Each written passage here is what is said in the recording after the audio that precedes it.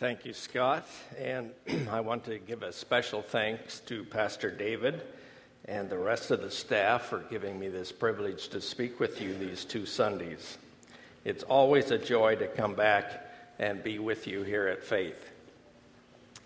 I also want to tell you right up front that I forgot my watch.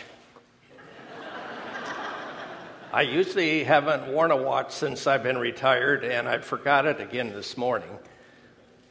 Some of you may know that they only installed a clock after I left. There used to be a calendar up there. I understand there have been a couple times when Pastor Scott spoke that they thought the calendar was back up there, but he and I have a running contest as to who has preached the longest at this church. I also want to thank some people who came a distance to be here. I talked to Jeff, and he said he got up early to drive over here from the lake. And there are a couple, well, maybe three crazies that drove 890 miles to be here this morning on motorcycles.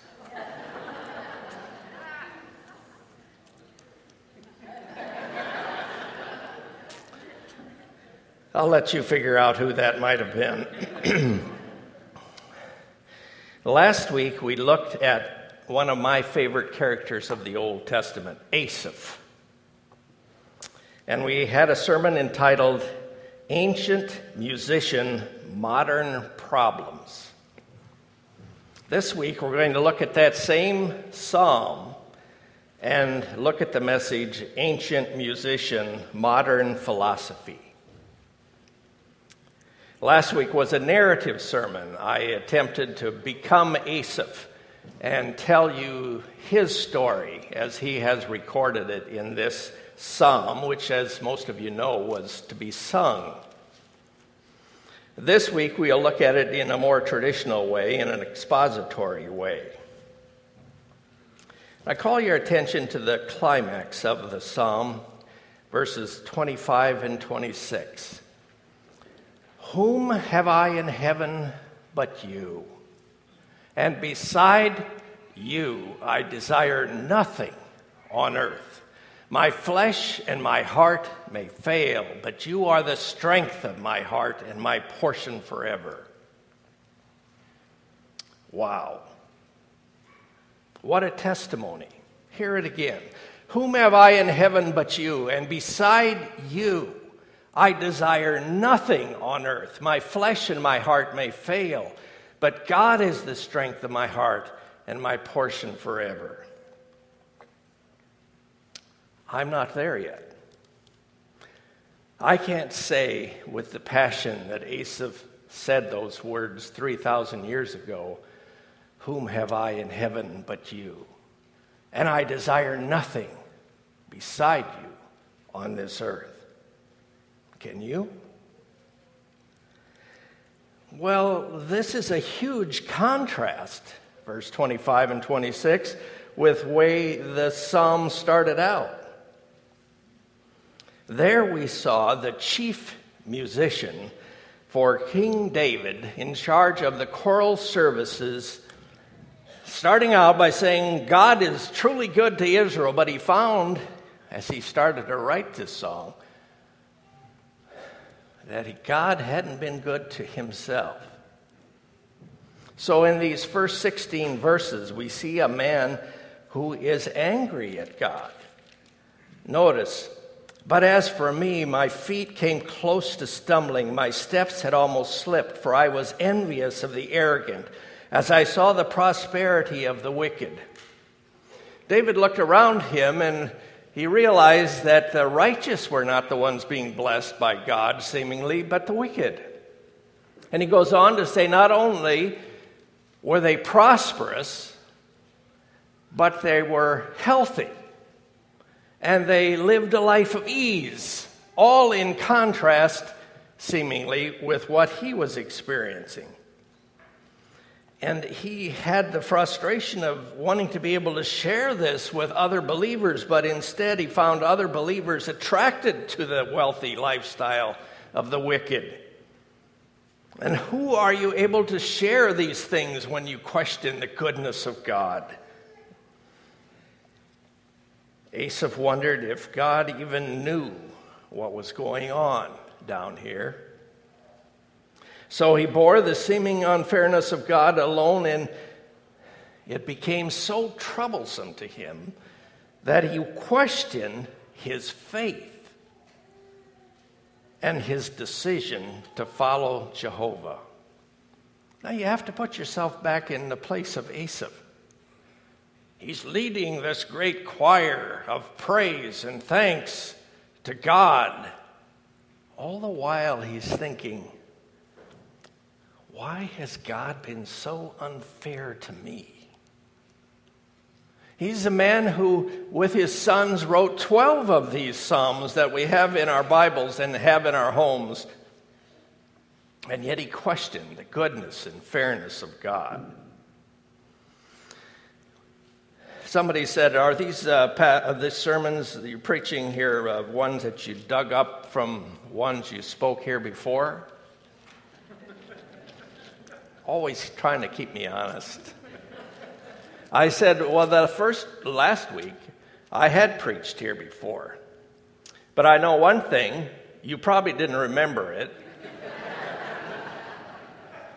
And I'm reminded that the Lord chose to use 4 Gospels, many of them which repeated the same story. So I don't feel so bad if I repeat a sermon. But this sermon was new,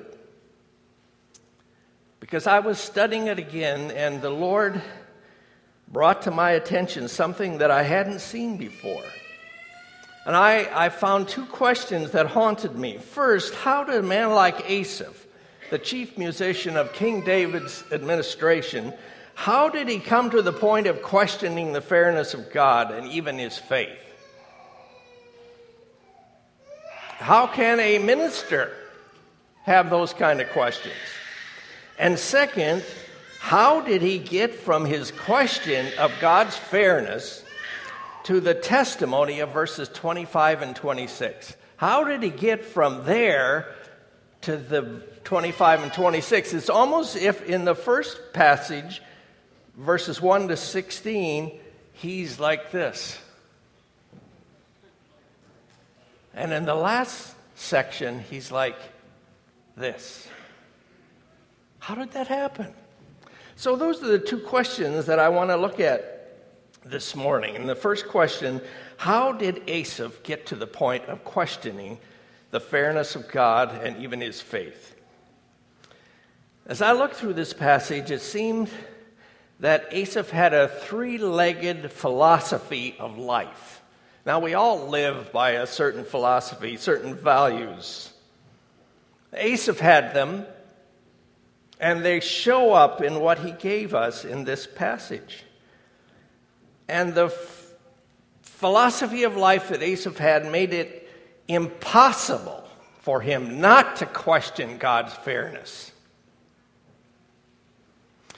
The first leg of his philosophy of life can be seen in verses 2 and 3, 13 and 14, and 15 and 16. I want you to hear the emphasis with which I read these. But as for me, my feet came close to stumbling. My steps had almost slipped, for I was envious of the arrogant as I saw the prosperity of the wicked. 13, surely in vain I have kept my heart pure and washed my hands in innocence, for I have been stricken all day long and chastened every morning. 15, 16, if I had said I will speak thus, behold, I should have betrayed the generation of thy children. When I pondered to understand this, it was too troublesome in my sight. The first leg of Asaph's philosophy of life that led him to question the goodness of God can be summarized by just saying, it's all about me.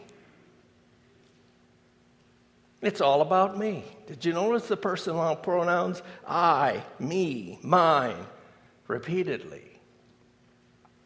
Yes, God had said in the Old Testament that he would bless those who obeyed God and punish those who didn't.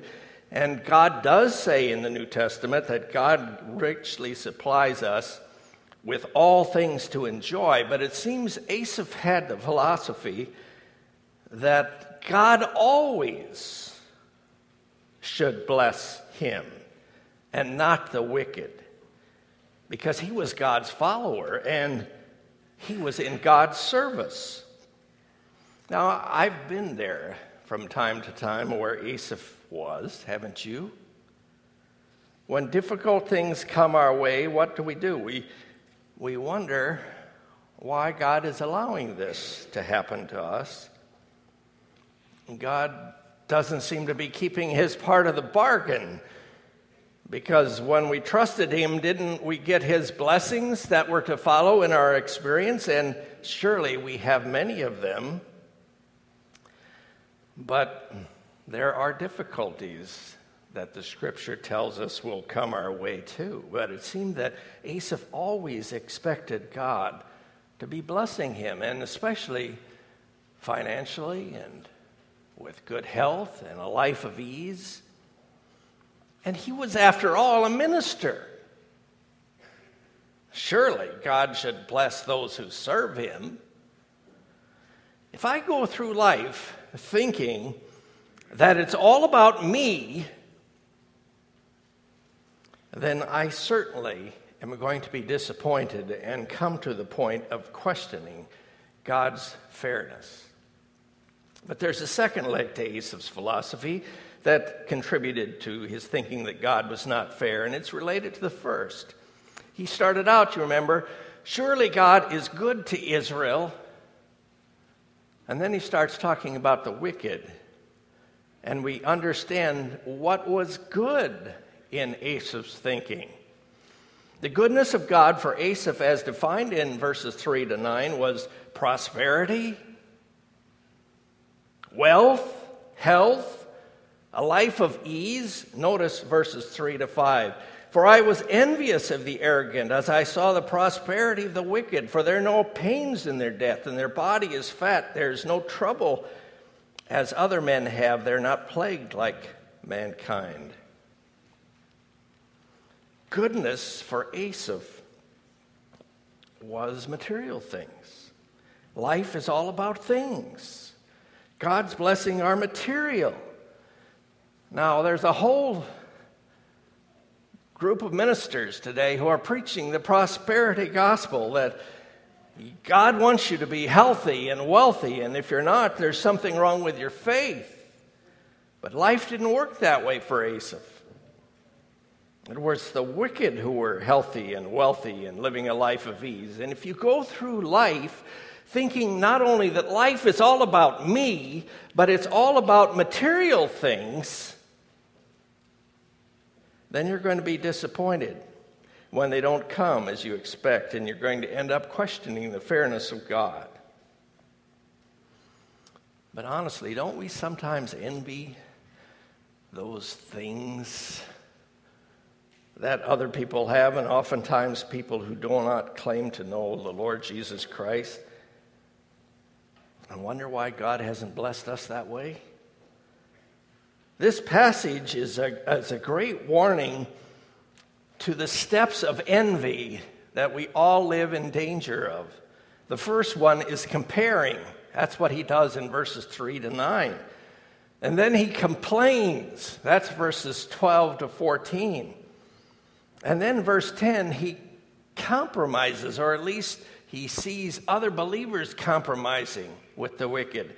And finally, he concedes and says, God doesn't even know what's going on down here. I trusted him in vain. So comparing, complaining, compromising, and conceding. But you know, Asaph's philosophy of life, it's all about me and it's all about things. It's not that much different from Americans and even believers. We live in a consumer society.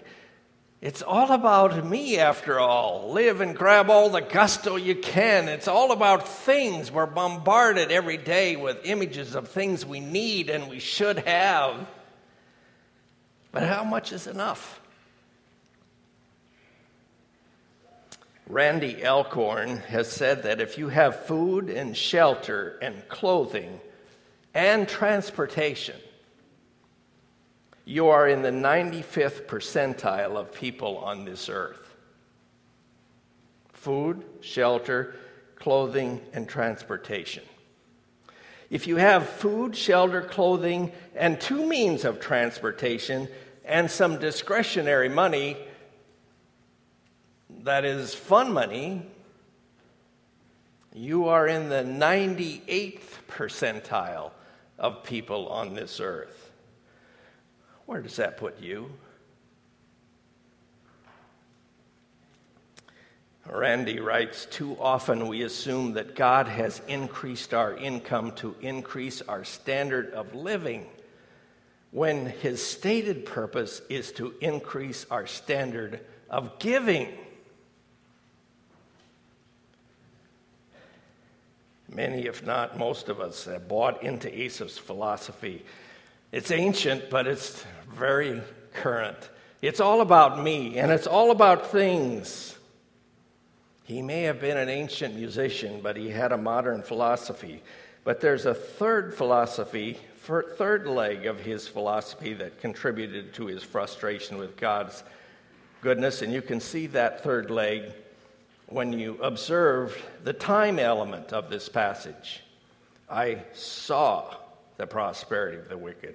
Behold, these are the wicked, always at ease, increased in wealth, all day long, every morning. What time frame is that? It's present time. So that's the third leg of his philosophy. It's all about me, it's all about things, it's all about now. Wow, isn't that modern philosophy what most Americans have bought into, and maybe even believers? If we believe that, it's all about things, it's all about me, and it's all about now, you, like Asaph, are going to be disappointed with the fairness of God. But now note, there's another time word that he uses in verse 17. Until. That's a time word. He had this philosophy that we have just been talking about in the first 16 verses, until I came into the sanctuary of God, then I perceived their end.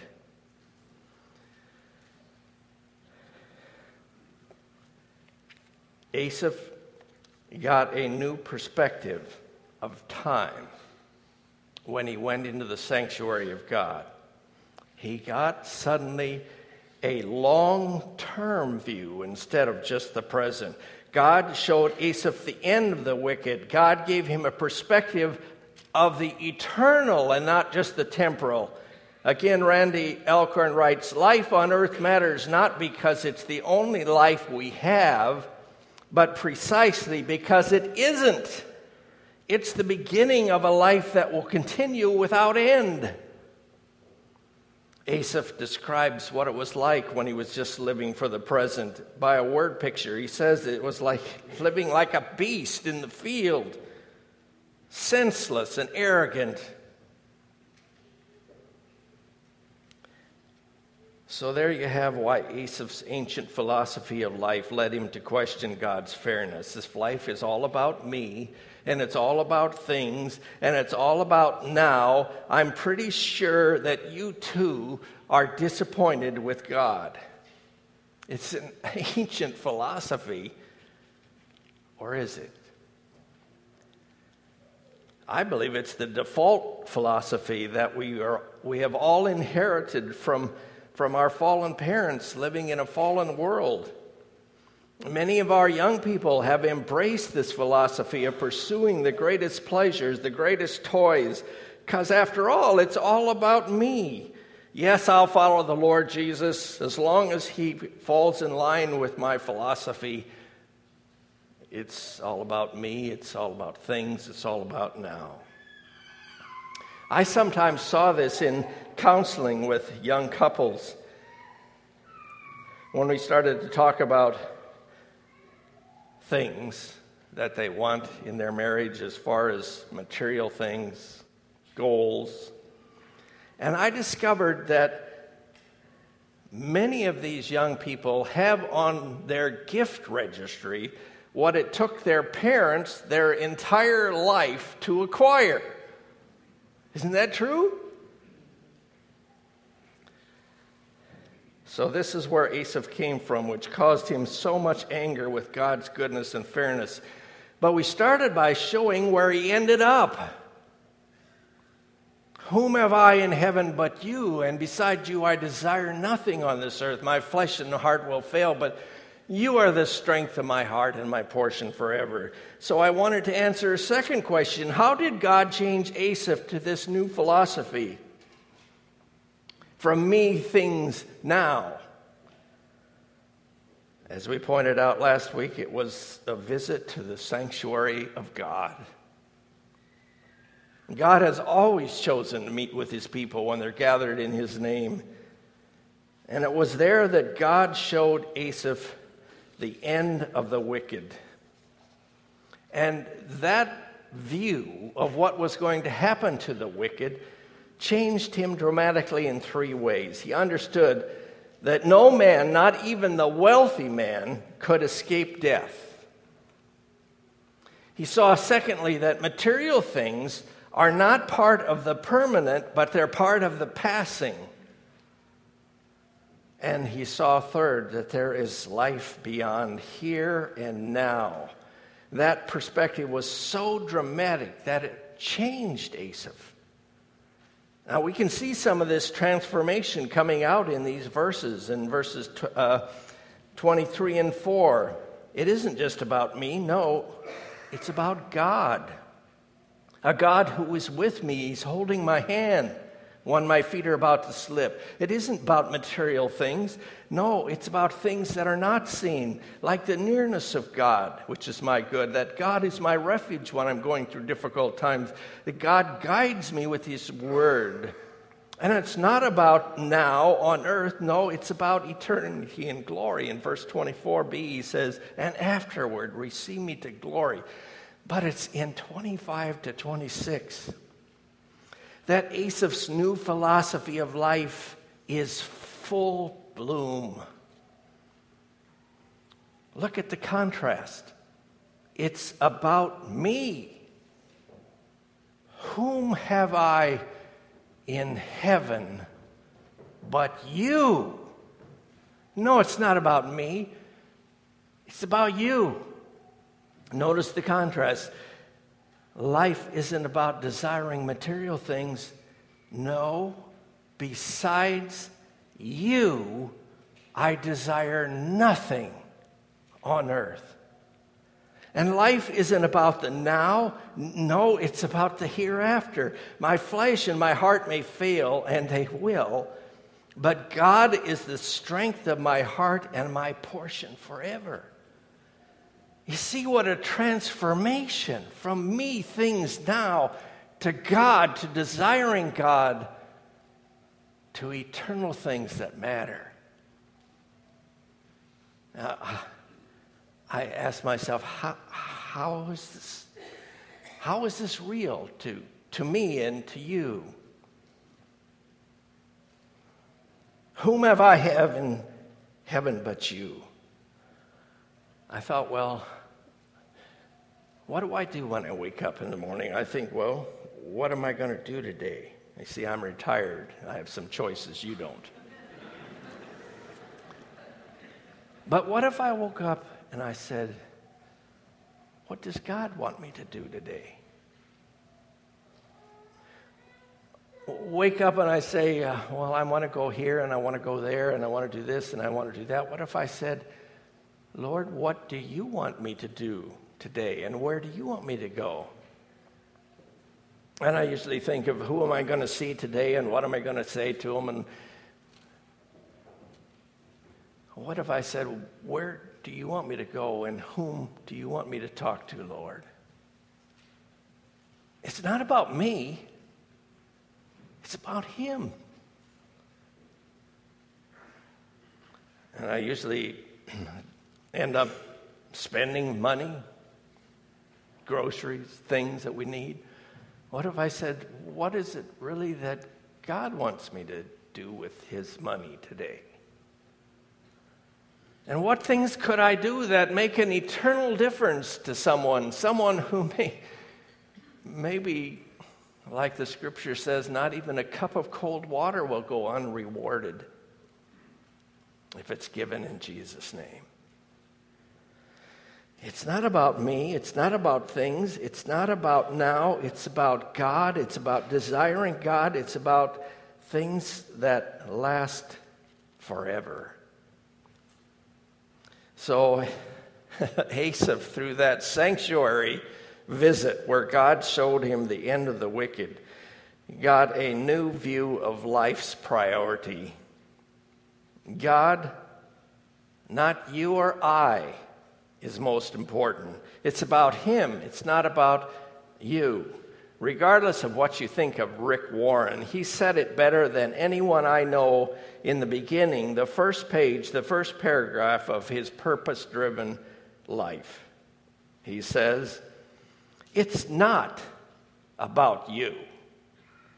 The purpose of your life is far greater than your own personal fulfillment, your peace of mind, or even your happiness. It's far greater than your family, your career, or even your wildest dreams and ambitions. If you want to know why you were placed on this planet, you must begin with God. You were born by his purpose and for his purpose. It's not about me. It's about God. He got a new priority of life. He also got a new view of life's possessions. He adopted a new value system. Spiritual blessings like God's presence, God's nearness, God's guidance, God's counsel, God himself replaced the value he had placed on material things like health, ease, and prosperity.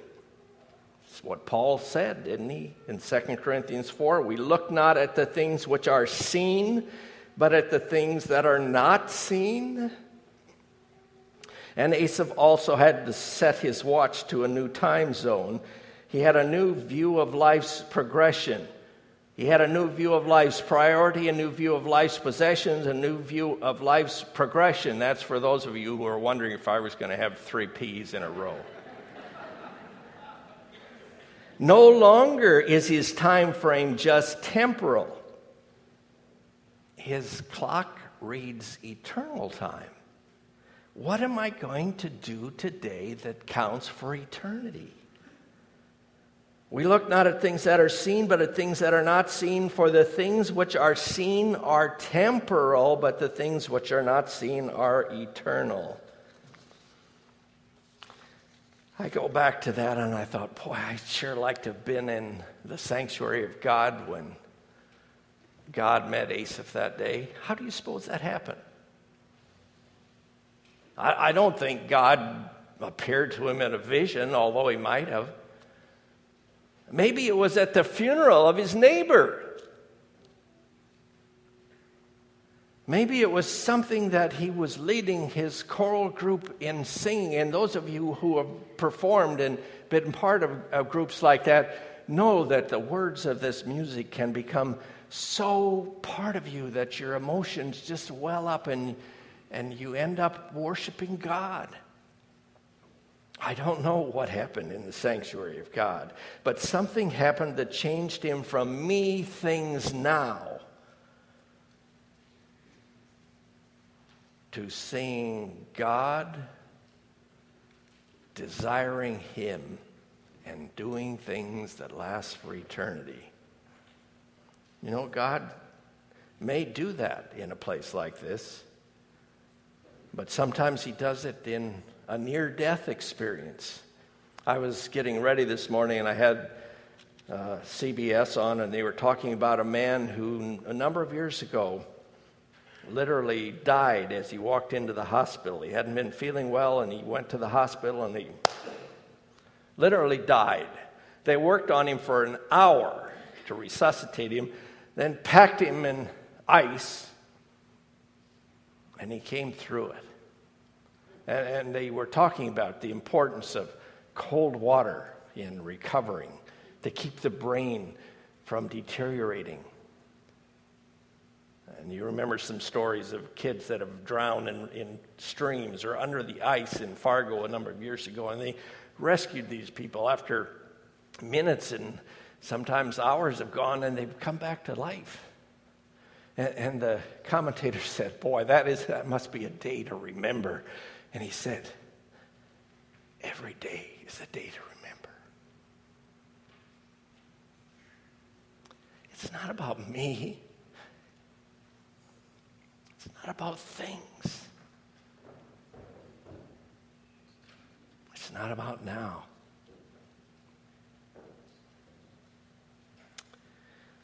So how can I apply this today?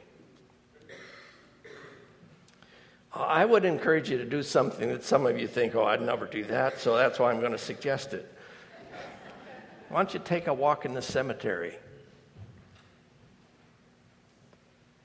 See, if the Lord hasn't come back, someday there's going to be a stone and your name's going to be on it. What do you want them to see? If you get a little space, for goodness sakes, as preachers have to condense everything down to a little space. What are you going to put on there? It was about me. It was about things. It was about now. I've never seen that.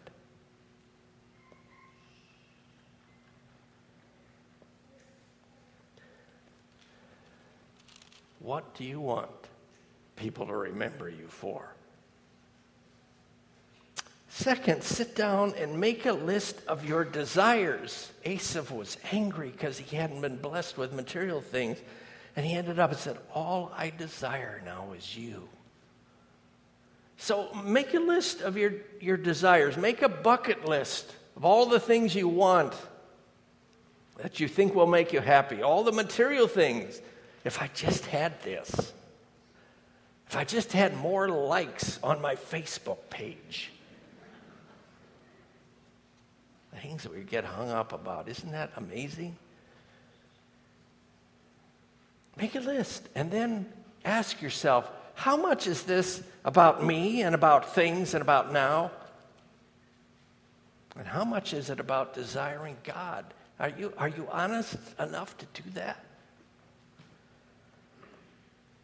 And then the last thing, take one of your material blessings. You're in the 95 percentile, I can guarantee you. You all drove here. You all had transportation. You're all dressed. You didn't wonder where your morning meal was going to come from. You're in the 95th percentile. Take some of those blessings of which we're all so blessed with and turn it into something that will make a difference for eternity. Oh, Pastor, I don't have that much money.